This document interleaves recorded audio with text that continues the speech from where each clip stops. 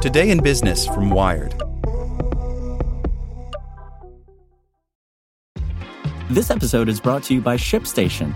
You know, some things take a lot of work, like sending little robots to far-off distant planets. And just as that's challenging, so too is running a successful e-commerce business, especially when there's so much to do. So I want to introduce you all to ShipStation. Now, I love using ShipStation because of its easy-to-use dashboard, which makes managing orders and printing labels a breeze and super smooth. Oh, and the customer service is just out of this world. It's exactly what you need to help grow your business. Sign up for your free 60-day trial at shipstation.com/technews. That's shipstation.com/technews. Lucky Land Casino, asking people, what's the weirdest place you've gotten lucky? Lucky? In line at the deli, I guess? Aha, in my dentist's office. More than once, actually. Do I have to say? Yes, you do. In the car before my kids' PTA meeting. Really? Yes. Excuse me, what's the weirdest place you've gotten lucky? I never win and tell. Well, there you have it. You can get lucky anywhere, playing at LuckyLandSlots.com. Play for free right now. Are you feeling lucky? No purchase necessary. Void where prohibited by law. 18+. Terms and conditions apply. See website for details. Inside the 2 years that shook Facebook and the world. How a confused, defensive social media giant steered itself into a disaster, and how Mark Zuckerberg is trying to fix it all. By Nicholas Thompson and Fred Vogelstein. One day in late February of 2016, Mark Zuckerberg sent a memo to all of Facebook's employees to address some troubling behavior in the ranks. His message pertained to some walls at the company's Menlo Park headquarters where staffers are encouraged to scribble notes and signatures. On at least a couple of occasions, someone had crossed out the words, "Black Lives Matter," and replaced them with, "All Lives Matter." Zuckerberg wanted whoever was responsible to cut it out. "Black Lives Matter doesn't mean other lives don't," he wrote. "We've never had rules around what people can write on our walls." The memo went on. But crossing out something means silencing speech, or that one person's speech is more important than another's. The defacement, he said, was being investigated. All around the country at about this time, debates about race and politics were becoming increasingly raw. Donald Trump had just won the South Carolina primary, lashed out at the Pope over immigration, and earned the enthusiastic support of David Duke. Hillary Clinton had just defeated Bernie Sanders in Nevada, only to have an activist from Black Lives Matter interrupt a speech of hers to protest racially charged statements she'd made 2 decades before. And on Facebook, a popular group called Blacktivist was gaining traction by blasting out messages like American economy and power were built on forced migration and torture.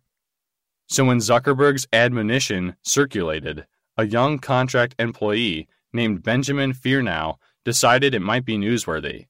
He took a screenshot on his personal laptop and sent the image to a friend named Michael Nunez, who worked at the tech news site Gizmodo. Nunez promptly published a brief story about Zuckerberg's memo. A week later, Fearnow came across something else he thought Nunez might like to publish. In another internal communication, Facebook had invited its employees to submit potential questions to ask Zuckerberg at an all-hands meeting. One of the most upvoted questions that week was, what responsibility does Facebook have to help prevent President Trump in 2017? Fearnow took another screenshot, this time with his phone. Fearnow, a recent graduate of the Columbia Journalism School, worked in Facebook's New York office on something called Trending Topics, a feed of popular news subjects that popped up when people opened Facebook. The feed was generated by an algorithm, but moderated by a team of about 25 people with backgrounds in journalism. If the word Trump was trending, as it often was, they used their news judgment to identify which bit of news about the candidate was most important. If The Onion or a hoax site published a spoof that went viral, they had to keep that out. If something like a mass shooting happened and Facebook's algorithm was slow to pick up on it, they would inject a story about it into the feed. Facebook prides itself on being a place where people love to work, but Fearnow and his team weren't the happiest lot. They were contract employees hired through a company called BC Forward, and every day was full of little reminders that they weren't really part of Facebook. Plus, the young journalists knew their jobs were doomed from the start. Tech companies, for the most part, prefer to have as little as possible done by humans, because it's often said they don't scale. You can't hire a billion of them, and they prove meddlesome in ways that algorithms don't. They need bathroom breaks and health insurance, and the most annoying of them sometimes talk to the press. Eventually, everyone assumed Facebook's algorithms would be good enough to run the whole project, and the people on FearNow's team, who served partly to train those algorithms, would be expendable. The day after FearNow took that second screenshot was a Friday. When he woke up after sleeping in, he noticed that he had about 30 meeting notifications from Facebook on his phone. When he replied to say it was his day off, he recalls, he was nonetheless asked to be available in 10 minutes. Soon he was on a video conference with 3 Facebook employees, including Sonia Ahuja, the company's head of investigations. According to his recounting of the meeting, she asked him if he had been in touch with Nunez. He denied that he had been. Then she told him that she had their messages on GChat, which FearNow had assumed weren't accessible to Facebook. He was fired. "Please shut your laptop and don't reopen it," she instructed him. That same day, Ahuja had another conversation with a second employee at Trending Topics named Ryan Villarreal. Several years before, he and FearNow had shared an apartment with Nunez. Villarreal said he hadn't taken any screenshots and he certainly hadn't leaked them, but he had clicked like on the story about Black Lives Matter, and he was friends with Nunez on Facebook. "Do you think leaks are bad?" Ahuja demanded to know, according to Villarreal. He was fired too. The last he heard from his employer was in a letter from BC Forward. The company had given him $15 to cover expenses, and it wanted the money back. The firing of FearNow and Villarreal set the Trending Topics team on edge, and Nunez kept digging for dirt. He soon published a story about the internal poll showing Facebookers' interest in fending off Trump. Then, in early May, he published an article based on conversations with yet a third former Trending Topics employee, under the blaring headline, "Former Facebook Workers, We Routinely Suppressed Conservative News." The piece suggested that Facebook's trending team worked like a Fox News fever dream, with a bunch of biased curators injecting liberal stories and blacklisting conservative ones. Within a few hours, the piece popped onto half a dozen highly trafficked tech and politics websites, including Drudge Report and Breitbart News. The post went viral, but the ensuing battle over Trending Topics did more than just dominate a few news cycles. In ways that are only fully visible now, it set the stage for the most tumultuous 2 years of Facebook's existence, triggering a chain of events that would distract and confuse the company while larger disasters began to engulf it. This is the story of those 2 years, as they played out inside and around the company. Wired spoke with 51 current or former Facebook employees for this article, many of whom did not want their names used, for reasons anyone familiar with the story of FearNow and Villarreal would surely understand. One current employee asked that a Wired reporter turn off his phone so the company would have a harder time tracking whether it had been near the phones of anyone from Facebook. The stories varied, but most people told the same basic tale of a company and a CEO whose techno-optimism has been crushed as they've learned the myriad ways their platform can be used for ill. Of an election that shocked Facebook, even as its fallout put the company under siege. Of a series of external threats, defensive internal calculations, and false starts that delayed Facebook's reckoning with its impact on global affairs and its users' minds. And, in the tale's final chapters, of the company's earnest attempt to redeem itself. 2. By now, the story of Facebook's all-consuming growth is practically the creation myth of our information era.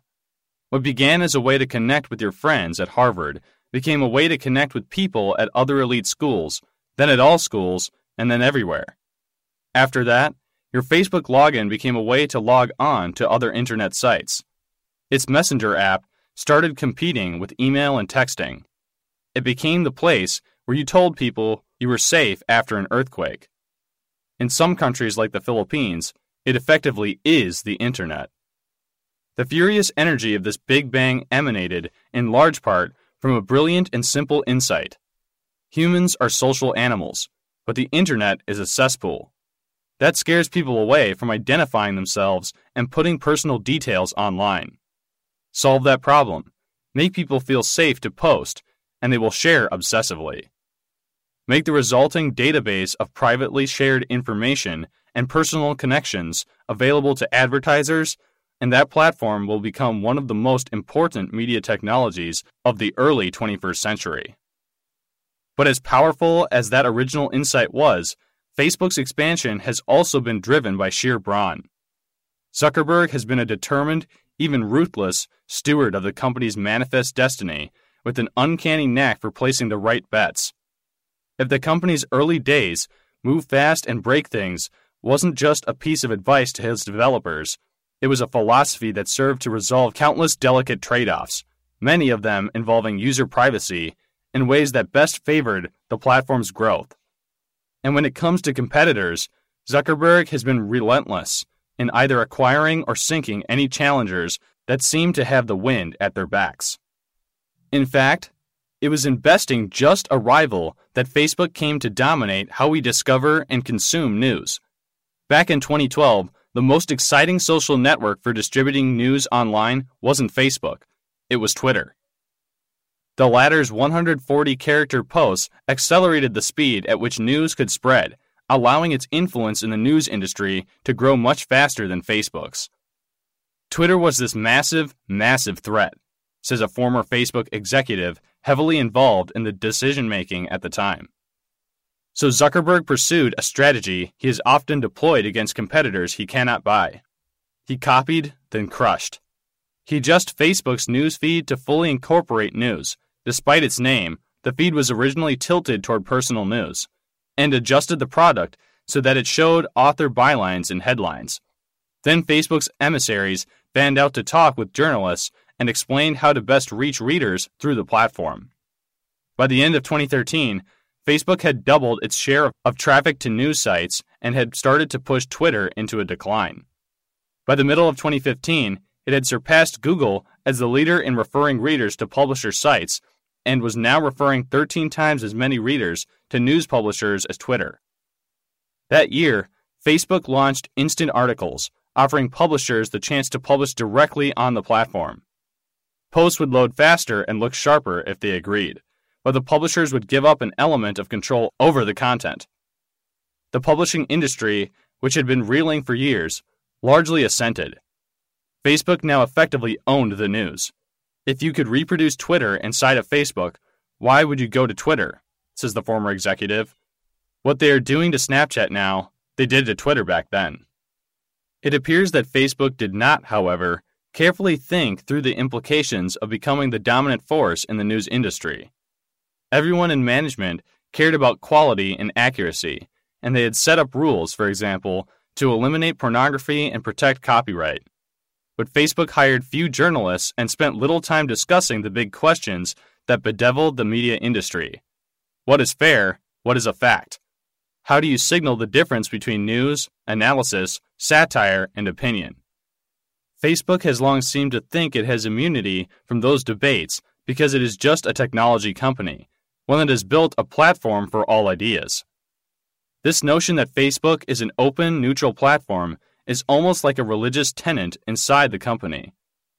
When new recruiters come in, they are treated to an orientation lecture by Chris Cox, the company's chief product officer, who tells them Facebook is an entirely new communications platform for the 21st century, as the telephone was for the 20th.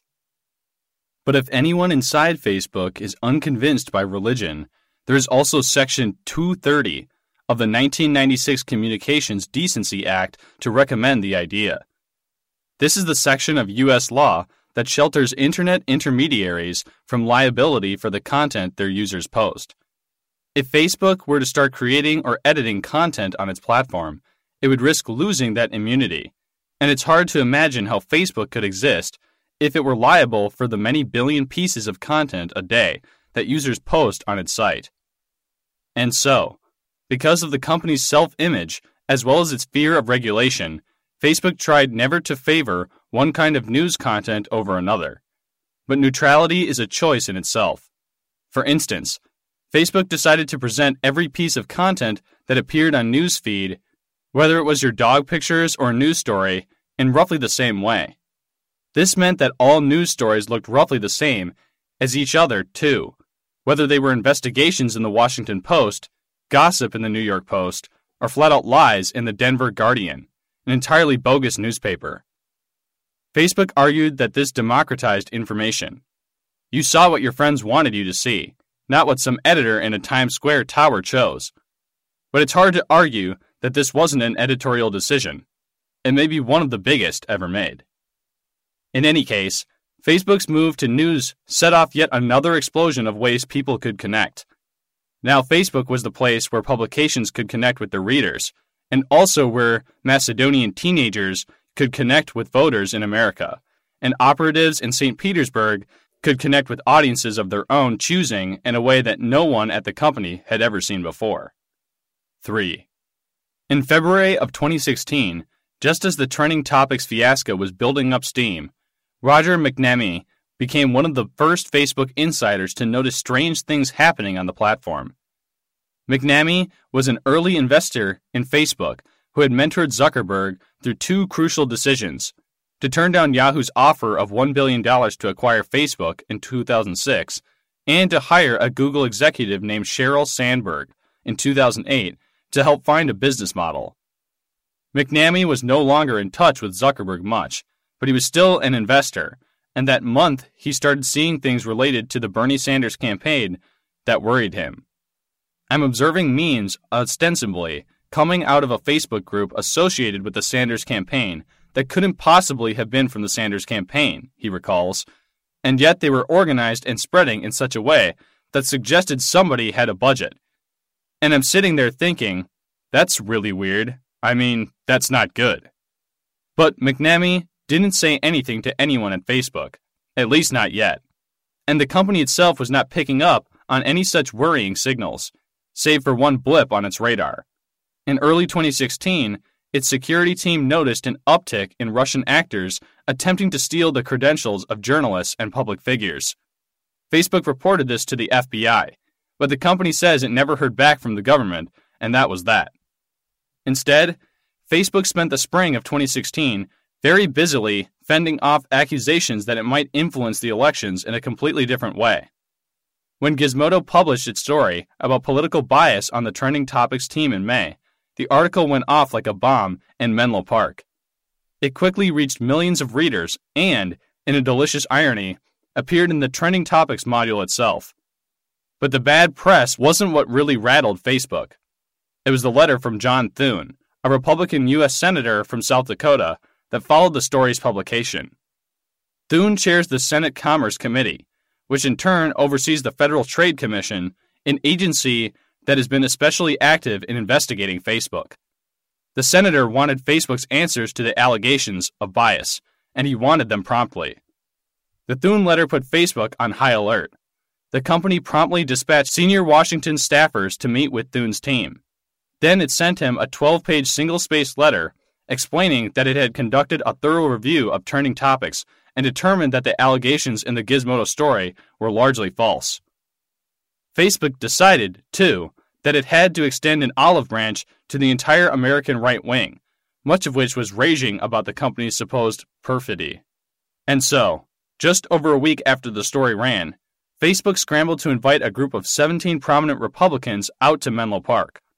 This list included television hosts, radio stars, think tankers, and an advisor to the Trump campaign.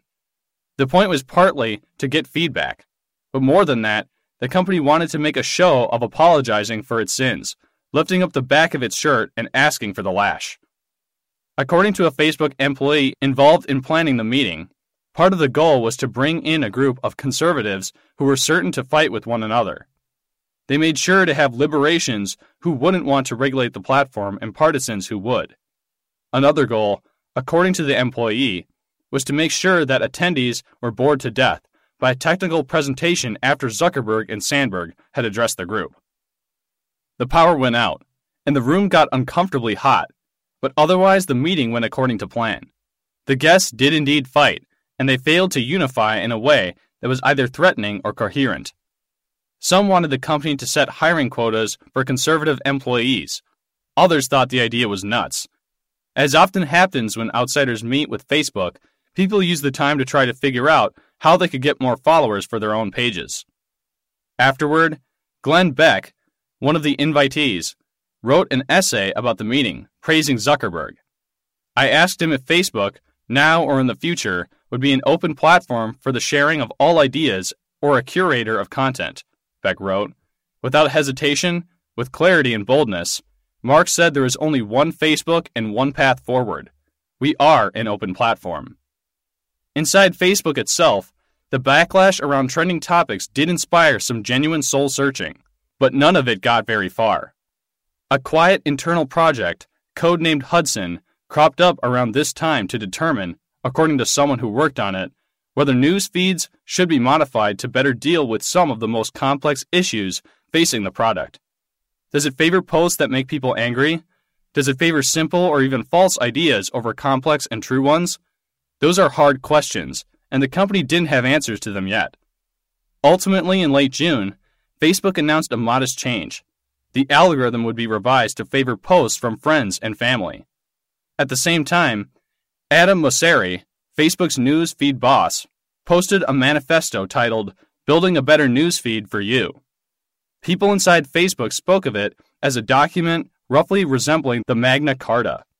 The company had never spoken before about how news feeds really worked. To outsiders, though, the document came across as boilerplate. It said roughly what you'd expect, that the company was opposed to clickbait, but that it wasn't in the business of favoring certain kinds of viewpoints. The most important consequence of the trending topics controversy, according to nearly a dozen former and current employees, was that Facebook became wary of doing anything that might look like stifling conservative news. It had burned its fingers once and didn't want to do it again. And so a summer of deeply partisan rancor and calumny began with Facebook eager to stay out of the fray. 4. Shortly after Mosseri published his guide to newsfeed values, Zuckerberg traveled to Sun Valley, Idaho, for an annual conference hosted by billionaire Herb Allen, where moguls in short sleeves and sunglasses cavort and make plans to buy each other's companies. But Rupert Murdoch broke the mood in a meeting that took place inside his villa. According to numerous accounts of the conversation, Murdoch and Robert Thomson, the CEO of News Corp, explained to Zuckerberg that they had long been unhappy with Facebook and Google. The two tech giants had taken nearly the entire digital ad market and become an existential threat to serious journalism. According to people familiar with the conversation, the two News Corp leaders accused Facebook of making dramatic changes to its core algorithm without adequately consulting its media partners, wreaking havoc according to Zuckerberg's whims. If Facebook didn't start offering a better deal to the publishing industry, Thomson and Murdoch conveyed in stark terms, Zuckerberg could expect News Corp executives to become much more public in their denunciations and much more open in their lobbying. They had helped to make things very hard for Google in Europe, and they could do the same for Facebook in the US.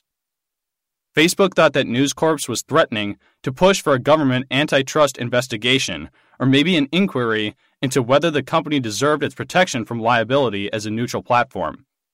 Inside Facebook, executives believed Murdoch might use his papers and TV stations to amplify critiques of the company. News Corp says that was not at all the case. The company threatened to deploy executives, but not its journalists. Zuckerberg had reason to take the meeting especially seriously, according to a former Facebook executive, because he had first-hand knowledge of Murdoch's skill in the dark arts. Back in 2007, Facebook had come under criticism from 49 state attorneys general for failing to protect young Facebook users from sexual predators and inappropriate content. Concerned parents had written to Connecticut Attorney General Richard Blumenthal, who opened an investigation, and to the New York Times, which published a story. But according to a former Facebook executive in a position to know, the company believed that many of the Facebook accounts and the predatory behavior the letters referenced were fakes, traceable to News Corp lawyers or others working for Murdoch, who owned Facebook's biggest competitor, MySpace. We traced the creation of the Facebook accounts to IP addresses at the Apple Store a block away from the MySpace offices in Santa Monica. the executive says. Facebook then traced interactions with those accounts to News Corp lawyers. When it comes to Facebook, Murdoch has been playing every angle he can for a long time. Both News Corp and its spin-off 21st Century Fox declined to comment. When Zuckerberg returned from Sun Valley, he told his employees that things had to change. They still weren't in the news business, but they had to make sure there would be a news business. And they had to communicate better. One of those who got a new to-do list was Andrew Anker, a product manager who'd arrived at Facebook in 2015, after a career in journalism, including a long stint at Wired in the 90s. One of his jobs was to help the company think through how publishers could make money on the platform. Shortly after Sun Valley, Anker met with Zuckerberg and asked to hire 60 new people to work on partnerships with the news industry. Before the meeting ended, the request was approved. But having more people out talking to publishers just drove home how hard it would be to resolve the financial problems Murdoch wanted fixed. News outfits were spending millions to produce stories that Facebook was benefiting from, and Facebook, they felt, was giving too little back in return. Instant articles, in particular, struck them as a Trojan horse. Publishers complained that they could make more money from stories that loaded on their own mobile web pages than on Facebook Instant. They often did so, it turned out, in ways that shortchanged advertisers by sneaking in ads that readers were unlikely to see. Facebook didn't let them get away with that. Another seemingly irreconcilable difference. Outlets like Murdoch's Wall Street Journal depended on paywalls to make money, but instant articles banned paywalls. Zuckerberg disapproved of them. After all, he would often ask, how exactly do walls and toll booths make the world more open and connected? The conversations often ended at an impasse, but Facebook was at least becoming more attentive. This newfound appreciation for the concerns of journalists did not, however, extend to the journalists on Facebook's own trending topics team. In late August, everyone on the team was told that their jobs were being eliminated. Simultaneously, authority over the algorithm shifted to a team of engineers based in Seattle. Very quickly, the module started to surface lies and fiction. A headline days later read, Fox News exposes traitor Megyn Kelly, kicks her out for backing Hillary. 5. While Facebook grappled internally with what it was becoming, a company that dominated media but didn't want to be a media company, Donald Trump's presidential campaign staff faced no such confusion. To them, Facebook's use was obvious. Twitter was a tool for communicating directly with supporters and yelling at the media. Facebook was the way to run the most effective direct marketing political operation in history. In the summer of 2016, at the top of the general election campaign, Trump's digital operation might have seemed to be at a major disadvantage. After all, Hillary Clinton's team was flush with elite talent and got advice from Eric Schmidt, known for running Google. Trump's was run by Brad Parscale, known for setting up the Eric Trump Foundation's webpage. Trump's social media director was his former caddy. But in 2016, it turned out you didn't need digital experience running a presidential campaign. You just needed a knack for Facebook. Over the course of the summer, Trump's team turned the platform into one of its primary vehicles for fundraising. The campaign uploaded its voter files, the names, addresses, voting history, and any other information it had on potential voters, to Facebook. Then, using a tool called lookalike audiences, Facebook identified the broad characteristics of, say, people who had signed up for Trump newsletters or bought Trump hats. That allowed the campaign to send ads to people with similar traits.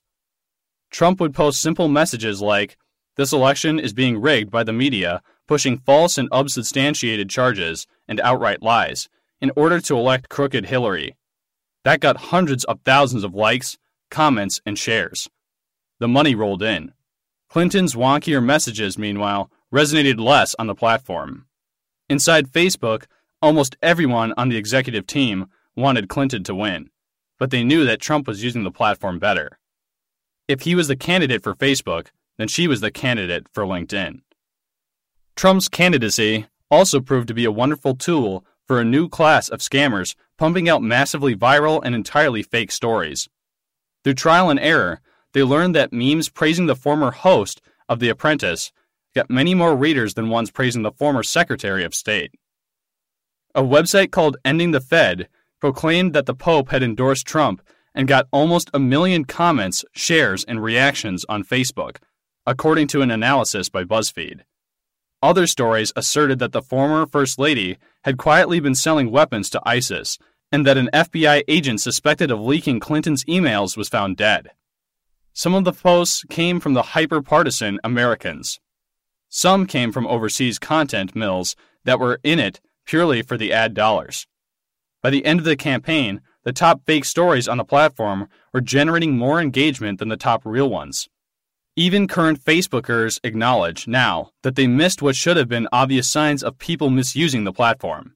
And looking back, it's easy to put together a long list of possible explanations from the Mytopia in Menlo Park about fake news. Management was gun-shy because of the trending topics fiasco. Taking action against partisan disinformation, or even identifying it as such, might have been seen as another act of political favoritism. Facebook also sold ads against the stories, and sensational garbage was good at pulling people into the platform.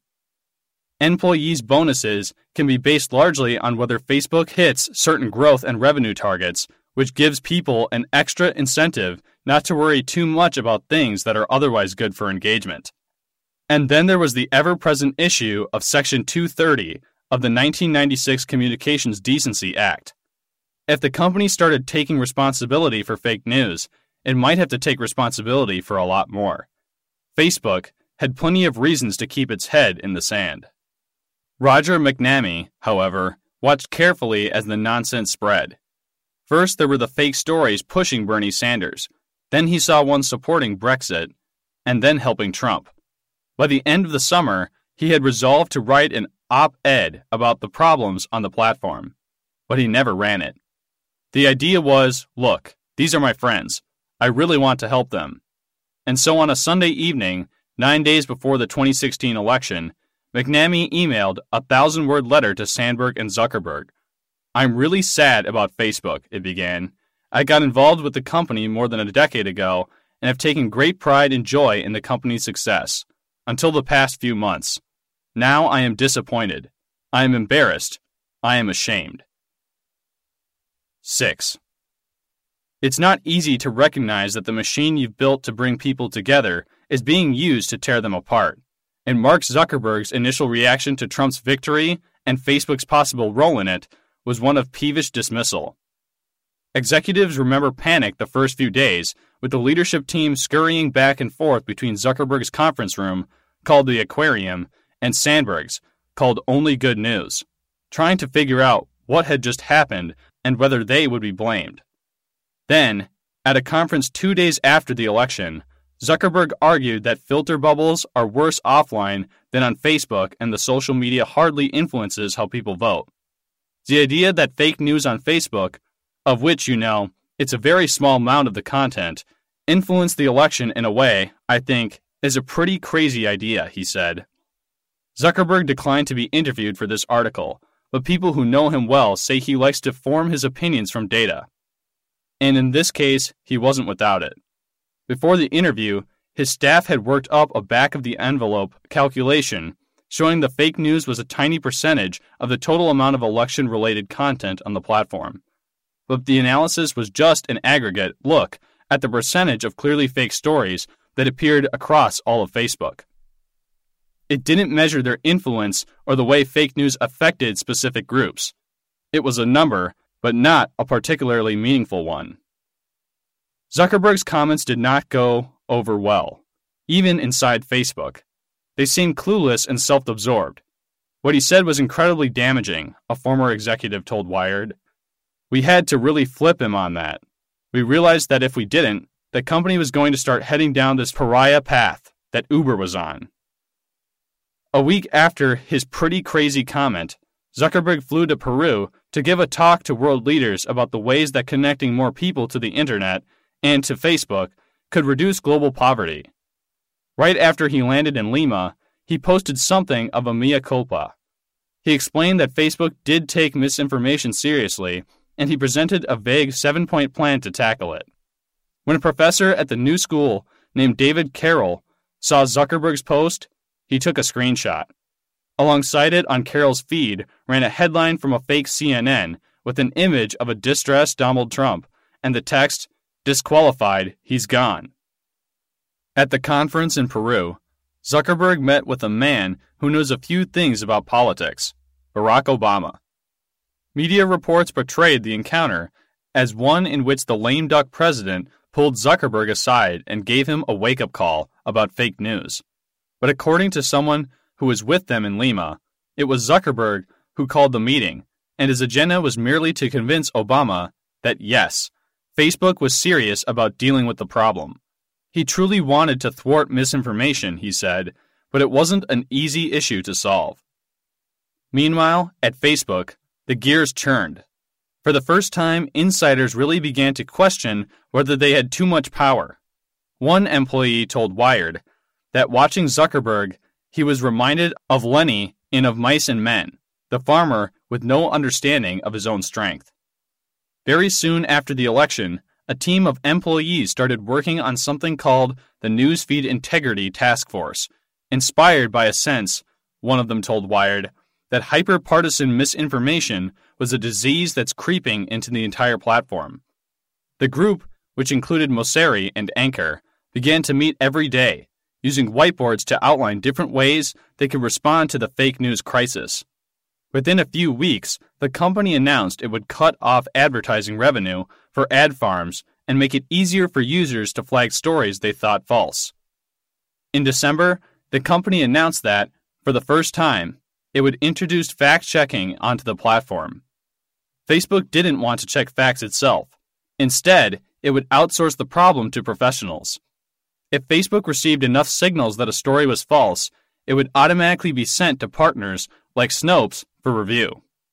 Then, in early January, Facebook announced that it had hired Campbell Brown, a former anchor at CNN. She immediately became the most prominent journalist hired by the company. Soon Brown was put in charge of something called the Facebook Journalism Project. "We spun it up over the holidays, essentially," says one person involved in discussions about the project. The aim was to demonstrate that Facebook was thinking hard about its role in the future of journalism. Essentially, it was a more public and organized version of the efforts the company had begun after Murdoch's tongue lashing. But sheer anxiety was also part of the motivation. After the election, because Trump won, the media put a ton of attention on fake news and just started hammering us. People started panicking and getting afraid that regulation was coming. So the team looked at what Google had been doing for years with NewsLab, a group inside Alphabet that builds tools for journalists, and we decided to figure out how we could put together our own packaged program that shows how seriously we take the future of news. Facebook was reluctant, however, to use any mea culpas or action plans with regard to the problem of filter bubbles or Facebook's noted propensity to serve as a tool for amplifying outrage. Members of the leadership team regarded these as issues that couldn't be solved, and maybe even shouldn't be solved. Was Facebook really more at fault for amplifying outrage during the election than, say, Fox News or MSNBC? Sure, you could put stories into people's feeds that contradicted their political viewpoints, but people would turn away from them, just as surely as they'd flip the dial back if their TV quietly switched them from Sean Hannity to Joy Reid. The problem, as Anchor puts it, is not Facebook, it's humans. 7. Zuckerberg's pretty crazy statement about fake news caught the ear of a lot of people, but one of the most influential was a security researcher named Renée DiResta. For years, she'd been studying how misinformation spreads on the platform. If you joined an anti-vaccine group on Facebook, she observed, the platform might suggest that you join flat earth groups or maybe ones devoted to Pizzagate, putting you on a conveyor belt of conspiracy thinking. Zuckerberg's statement struck her as wildly out of touch. How can this platform say this thing? She remembers thinking. Roger McNamee, meanwhile, was getting steamed at Facebook's response to his letter. Zuckerberg and Sandberg had written him back promptly, but they hadn't said anything substantial. Instead, he ended up having a months-long, ultimately futile set of email exchanges with Dan Rose, Facebook's VP for partnerships. McNamee says Rose's message was polite but also very firm. The company was doing a lot of good work that McNamee couldn't see, and in any event, Facebook was a platform, not a media company. And I'm sitting there going, guys, seriously? I don't think that's how it works, McNamee says. You can assert till you're blue in the face that you're a platform, but if your users take a different point of view, it doesn't matter what you assert. As the saying goes, heaven has no rage like love to hatred turned, and McNamee's concern soon became a cause and the beginning of an alliance. In April 2017, he connected with the former Google design ethicist named Tristan Harris when they appeared together on Bloomberg TV. Harris had by then gained a national reputation as the conscience of Silicon Valley. He had been profiled on 60 Minutes and The Atlantic, and he spoke eloquently about the subtle tricks that social media companies use to foster an addiction to their services. They can amplify the worst aspects of human nature, Harris told Wired this past December. After the TV appearance, McNamee says he called Harris up and asked, "Dude, do you need a wingman?" The next month, DiResta published an article comparing purveyors of disinformation on social media to manipulative high-frequency traders in financial markets. Social networks enable malicious actors to operate at perform scale because they were designed for fast information flows and virality, she wrote. Bots and sock puppets could cheaply create the illusion of mass groundswell of grassroots activity, in much the same way that early, now illegal trading algorithms could spoof demand for a stock. Harris read the article, was impressed, and emailed her. The three were soon out talking to anyone who would listen about Facebook's poisonous effects on American democracy. And before long, they found receptive audiences in the media and Congress, groups with their own mounting grievances against the social media giant. 8. Even at the best of times, meetings between Facebook and media executives can feel like unhappy family gatherings. The two sides are inextricably bound together, but they don't like each other all that much. News executives resent that Facebook and Google have captured roughly 3/4 of the digital ad business, leaving the media industry and other platforms like Twitter to fight over scraps. Plus, they feel like the preferences of Facebook's algorithms have pushed the industry to publish even dumber stories. For years, the New York Times resented that Facebook helped elevate BuzzFeed. Now BuzzFeed is angry about being displaced by clickbait. And then there's the simple, deep fear and mistrust that Facebook inspires. Every publisher knows that, at best, they are sharecroppers on Facebook's massive industrial farm. The social network is roughly 200 times more valuable than the Times, and journalists know that the man who owns the farm has the leverage. If Facebook wanted to, it could quietly turn any number of dials that would harm a publisher by manipulating its traffic, its ad network, or its readers. Emissaries from Facebook, for their part, find it tiresome to be lectured by people who can't tell an algorithm from an API. They also know that Facebook didn't win the digital ad market through luck. It built a better ad product. And in their darkest moments, they wonder, what's the point? News makes up only about 5% of the total content that people see on Facebook globally. The company could let it all go, and its shareholders would scarcely notice. And there's another, deeper problem. Mark Zuckerberg, according to people who know him, prefers to think about the future. He's less interested in the news industry's problems right now. He's interested in the problems 5 or 20 years from now. The editors of major media companies, on the other hand, are worried about their next quarter, maybe even their next phone call. When they bring lunch back to their desks, they know not to buy green bananas. This mutual wariness, sharpened almost to enmity in the wake of the election, did not make life easy for Campbell Brown when she started her new job running the nascent Facebook journalism project. The first item on her to-do list was to head out on yet another Facebook listening tour with editors and publishers. One editor describes a fairly typical meeting. Brown and Chris Cox, Facebook's chief product officer, invited a group of media leaders to gather in late January 2017 at Brown's apartment in Manhattan. Cox, a quiet, suave man, sometimes referred to as the Ryan Gosling of Facebook product, took the brunt of the ensuing abuse. Basically, a bunch of us just laid into him about how Facebook was destroying journalism, and he graciously absorbed it, the editor says. He didn't much try to defend them.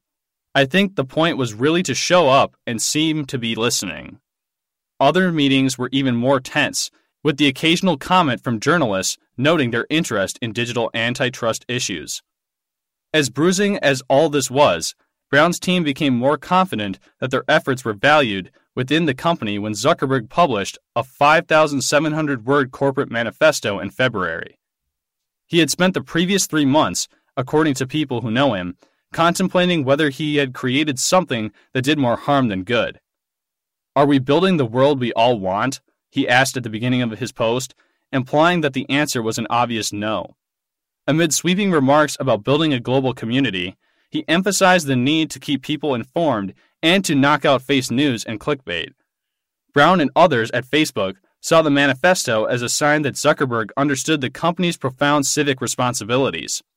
Others saw the document as blandly grandiose, showing Zuckerberg's tendency to suggest that the answer to nearly any problem is for people to use Facebook more.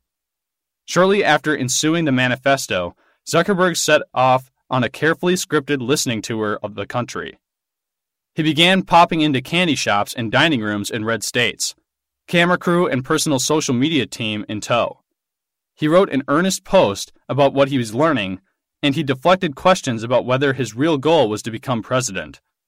It seemed like a well-meaning effort to win friends for Facebook, but it soon became clear that Facebook's biggest problem emanated from places farther away than Ohio.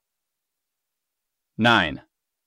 One of the many things Zuckerberg seemed not to grasp when he wrote his manifesto was that his platform had empowered an enemy far more sophisticated than Macedonian teenagers and assorted low-rent purveyors of bull.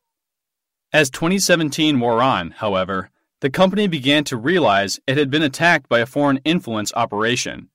"I would draw a real distinction between fake news and the Russia stuff," says an executive who worked on the company's response to both.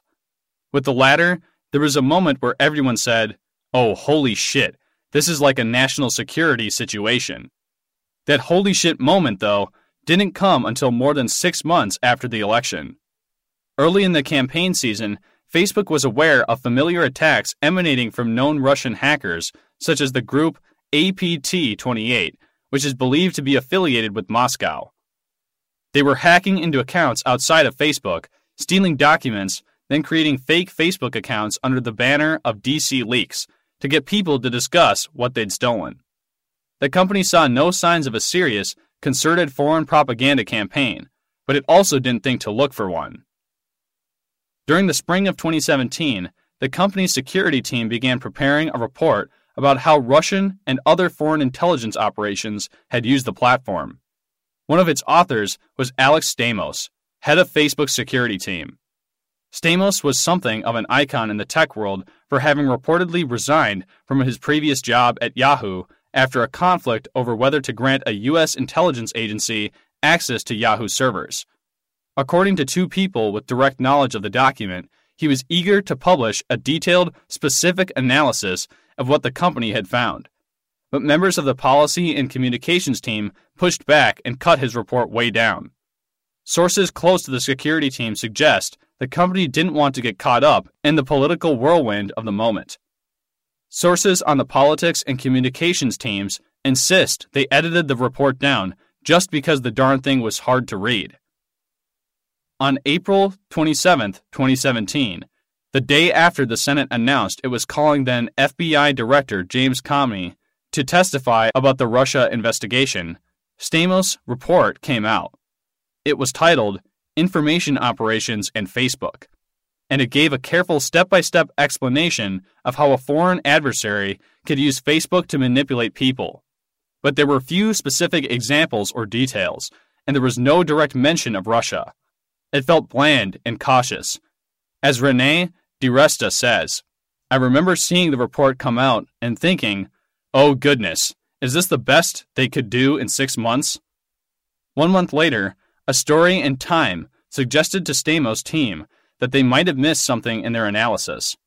The article quoted an unnamed senior intelligence official saying that Russian operatives had bought ads on Facebook to target Americans with propaganda. Around the same time, the security team also picked up hints from congressional investigators that made them think an intelligence agency was indeed looking into Russian Facebook ads. Caught off guard, the team members started to dig into the company's archival ads data themselves. Eventually, by sorting transactions according to a series of data points, were ads purchased in rubles, or were they purchased within browsers whose languages were set to Russian? They were able to find a cluster of accounts funded by a shadowy Russian group called the Internet Research Agency that had been designed to manipulate political opinion in America. There was, for example, a page called Heart of Texas, which pushed for the secession of the Lone Star State, and there was Blacktivist, which pushed stories about police brutality against black men and women and had more followers than the verified Black Lives Matter page. Numerous security researchers expressed consternation that it took Facebook so long to realize how the Russian troll farm was exploiting the platform. After all, the group was well known to Facebook. Executives at the company say they're embarrassed how long it took them to find the fake accounts, but they point out that they were never given help by U.S. intelligence agencies. A staffer on the Senate Intelligence Committee likewise voiced exasperation with the company. It seemed obvious that it was a tactic the Russians would exploit, the staffer says. When Facebook finally did find the Russian propaganda on its platform, the discovery set off a crisis, a scramble, and a great deal of confusion. First, due to a miscalculation, word initially spread through the company that the Russian group had spent millions of dollars on ads, when the actual total was in the low 6 figures. Once that error was resolved, a disagreement broke out over how much to reveal and to whom. The company could release the data about the ads to the public, release everything to Congress, or release nothing.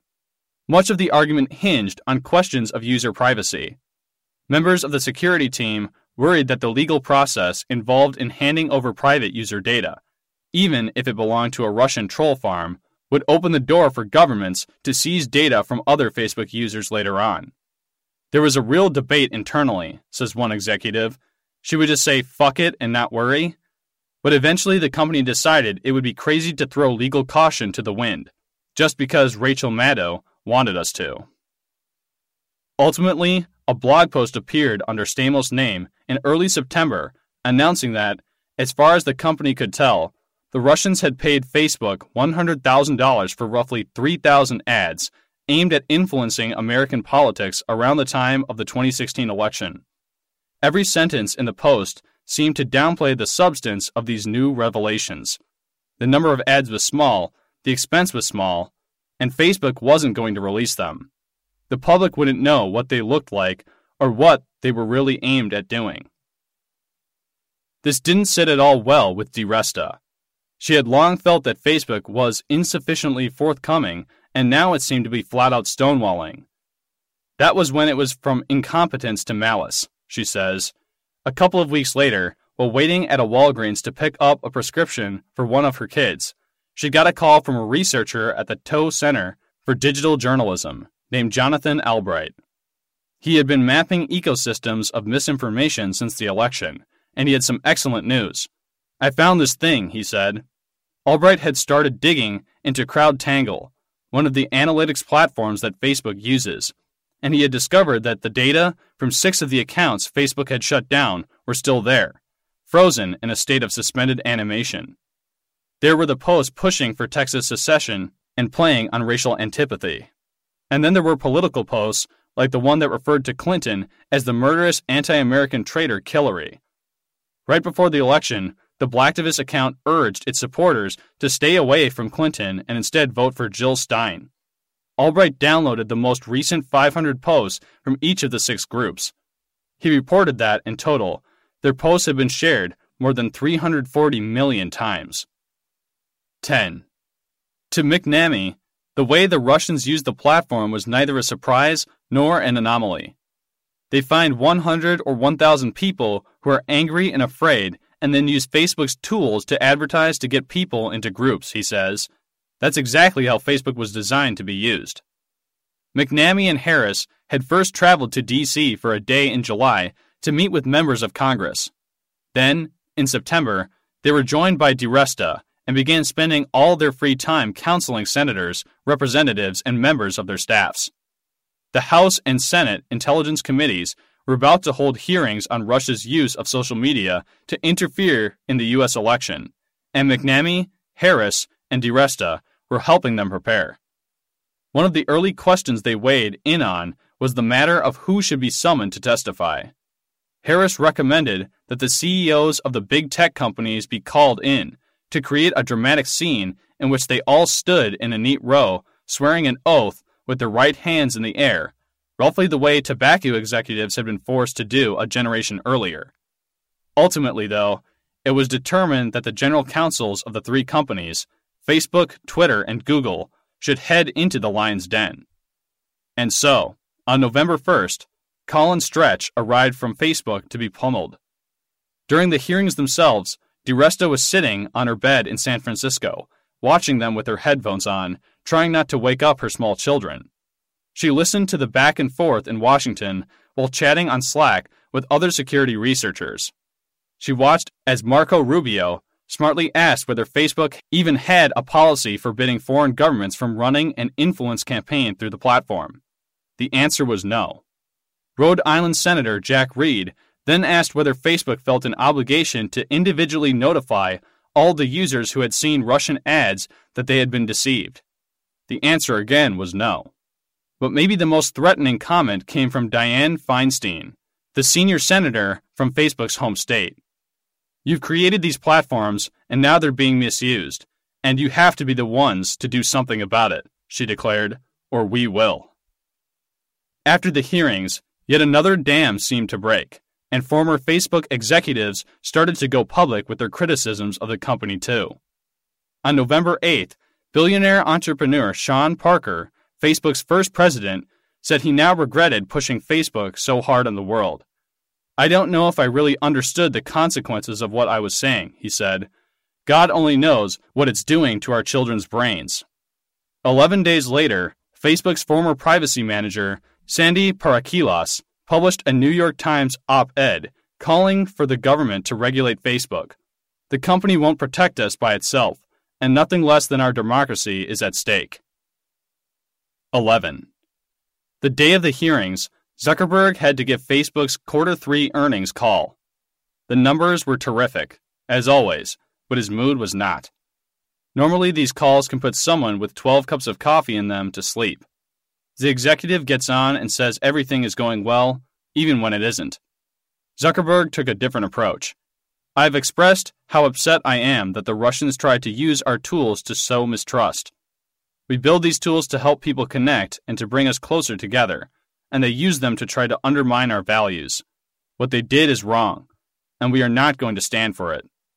The company would be investing so much in security, he said, that Facebook would make significantly less money for a while.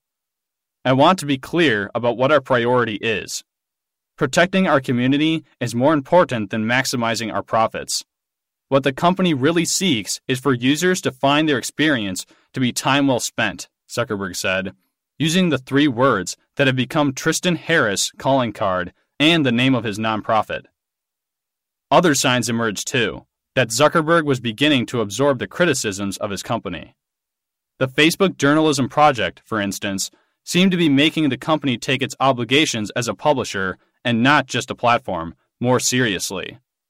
In the fall, the company announced that Zuckerberg had decided, after years of resisting the idea, that publishers using Facebook Instant Articles could require readers to subscribe. Paying for serious publications, in the months since the election, had come to seem like both the path forward for journalism and a way of resisting the post-truth political landscape. Wired recently instituted its own paywall. Plus, offering subscriptions arguably helped put in place the kinds of incentives that Zuckerberg professed to want driving the platform. People like Alex Hardiman, the head of Facebook News products and an alum of the New York Times, started to recognize that Facebook had long helped to create an economic system that rewarded publishers for sensationalism, not accuracy or depth. If we just reward content based on raw clicks and engagement, we might actually see content that is increasingly sensationalist, clickbaity, polarizing, and divisive, she says. A social network that rewards only clicks, not subscriptions, is like a dating service that encourages one-night stands but not marriages. 12. A couple of weeks before Thanksgiving 2017, Zuckerberg called one of his quarterly all-hands meetings on the Facebook campus in an outdoor space known as Hacker Square. He told everyone he hoped they would have a good holiday. Then he said, "This year, with recent news, a lot of us are probably going to get asked, what is going on with Facebook? This has been a tough year, but what I know is that we're fortunate to play an important role in billions of people's lives.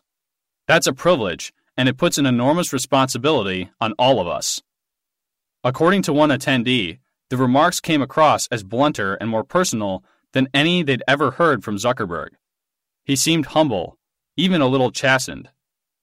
"I don't think he sleeps well at night," the employee says. "I think he has remorse for what has happened." During the late fall, criticism continued to mount. Facebook was accused of becoming a central vector for spreading deadly propaganda against the Rohingya in Myanmar and for propping up the brutal leadership of Rodrigo Duterte in the Philippines. And December brought another haymaker from someone closer by. Early that month, it emerged that Chamath Palihapitiya, who had been Facebook's vice president for user growth before leaving in 2011, had told an audience at Stanford that he thought social media platforms like Facebook had created tools that are ripping apart the social fabric, and that he feels tremendous guilt for being part of that. He said he tries to use Facebook as little as possible and doesn't permit his children to use such platforms at all. The criticism stung in a way that others hadn't. Palihapitiya is close to many of the top executives at Facebook, and he has deep cachet in Silicon Valley and among Facebook engineers as a part owner of the Golden State Warriors. Sheryl Sandberg sometimes wears a chain around her neck that's welded together from one given to her by Zuckerberg and one given to her by Palihapitiya after her husband's death. The company issued a statement saying it had been a long time since Palihapitiya had worked there. Facebook was a very different company back then, and as we have grown, we have realized how our responsibilities have grown too. Asked why the company had responded to Palihapitiya and not to others, a senior Facebook executive said, "Chamath was a friend to a lot of people here." Roger McNamee, meanwhile, went on a media tour lambasting the company. He published an essay in Washington Monthly and then followed up in the Washington Post and The Guardian. Facebook was less impressed with him. Executives considered him to be overstating his connection to the company and dining out on his criticism. Andrew Bosworth, a VP and member of the management team, tweeted, "I've worked at Facebook for 12 years, and I have to ask, who the fuck is Roger McNamee?" Zuckerberg did seem to be eager to mend one fence, though. Around this time, a team of Facebook executives gathered for dinner with executives from News Corp at The Grill, an upscale restaurant in Manhattan. Right at the start, Zuckerberg raised a toast to Murdoch. He spoke charmingly about reading a biography of the older man and of admiring his accomplishments. Then he described a game of tennis he once played against Murdoch. At first, he had thought it would be easy to hit the ball with a man more than 50 years his senior, but he quickly realized, he said, that Murdoch was there to compete. 13.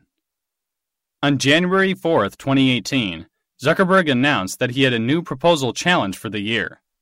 For each of the past 9 years, he had committed himself to some kind of self-improvement. His first challenge was farcical, wear ties, and the others had been a little preening and collegiate. He wanted to learn Mandarin, read 25 books, run 365 miles. This year, though, he took a severe tone. The world feels anxious and divided, and Facebook has a lot of work to do. Whether it's protecting our community from abuse and hate, defending against interference by nation-states, or making sure that time spent on Facebook is time well spent, Zuckerberg declared. The language wasn't original. He had borrowed from Tristan Harris again, but it was, by the accounts of many people around him, entirely sincere. That New Year's challenge, it turned out, was a bit of carefully considered choreography setting up a series of announcements, starting with a declaration the following week that the newsfeed algorithm would be rejiggered to favor meaningful interactions. Posts and videos of the sort that make us look or like, but not comment or care, would be deprioritized. The idea, explained Adam Mosseri, is that, online, interacting with people is positively correlated with a lot of measures of well-being, whereas passively consuming content online is less so. To numerous people at the company, the announcement marked a huge departure. Facebook was putting a car in reverse that had been driving at full speed in one direction for 14 years.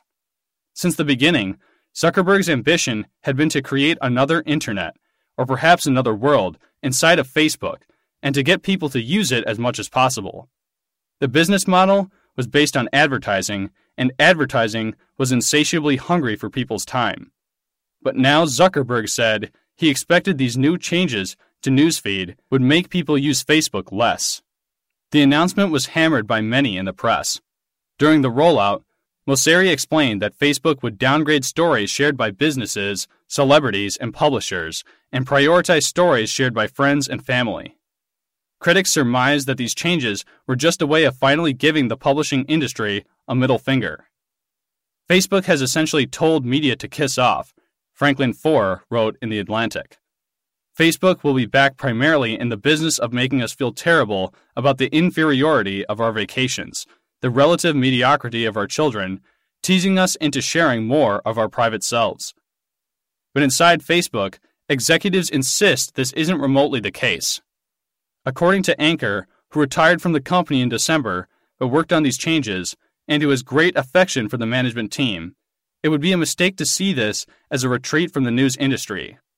This is a retreat from anything goes if it works with our algorithm to drive up engagement. According to others still at the company, Zuckerberg didn't want to pull back from actual journalism. He just genuinely wanted there to be less crap on the platform. Fewer stories with no substance, fewer videos you can watch without thinking. And then, a week after telling the world about meaningful interactions, Zuckerberg announced another change that seemed to answer these concerns after a fashion.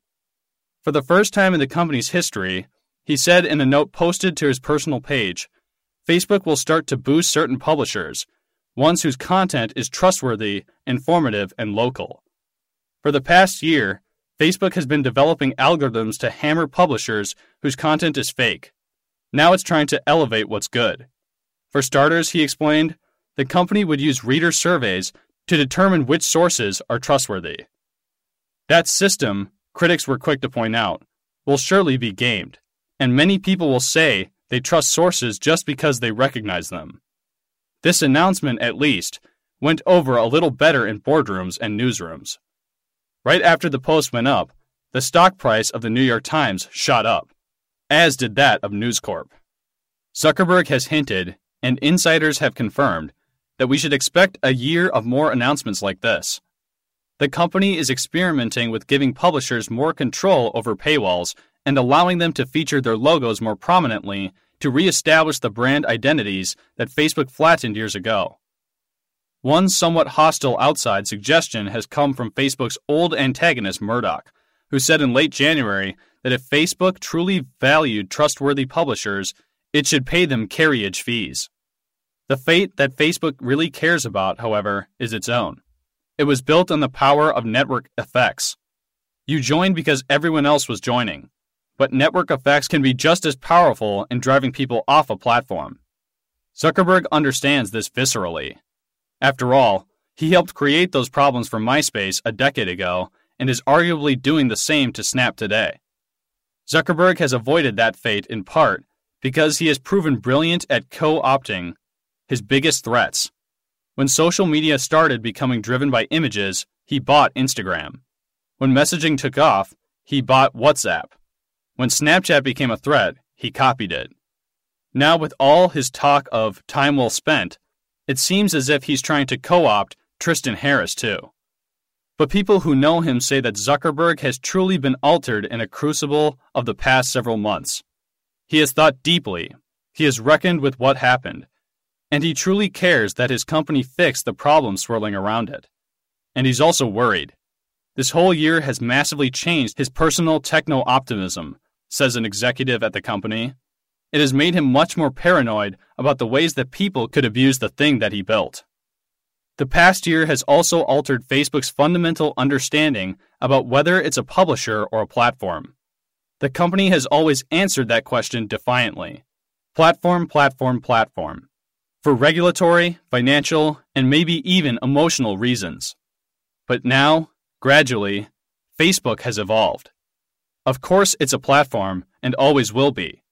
But the company also realizes now that it bears some of the responsibilities that a publisher does, for the care of its readers and for the care of the truth. You can't make the world more open and connected if you're breaking it apart. So what is it? Publisher or platform? Facebook seems to have finally recognized that it is quite clearly both.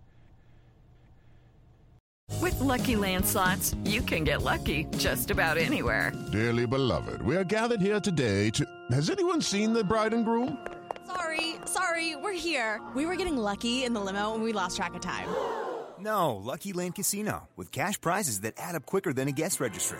In that case, I pronounce you lucky. Play for free at LuckyLandSlots.com. Daily bonuses are waiting. No purchase necessary. Void where prohibited by law. 18+. Terms and conditions apply. See website for details.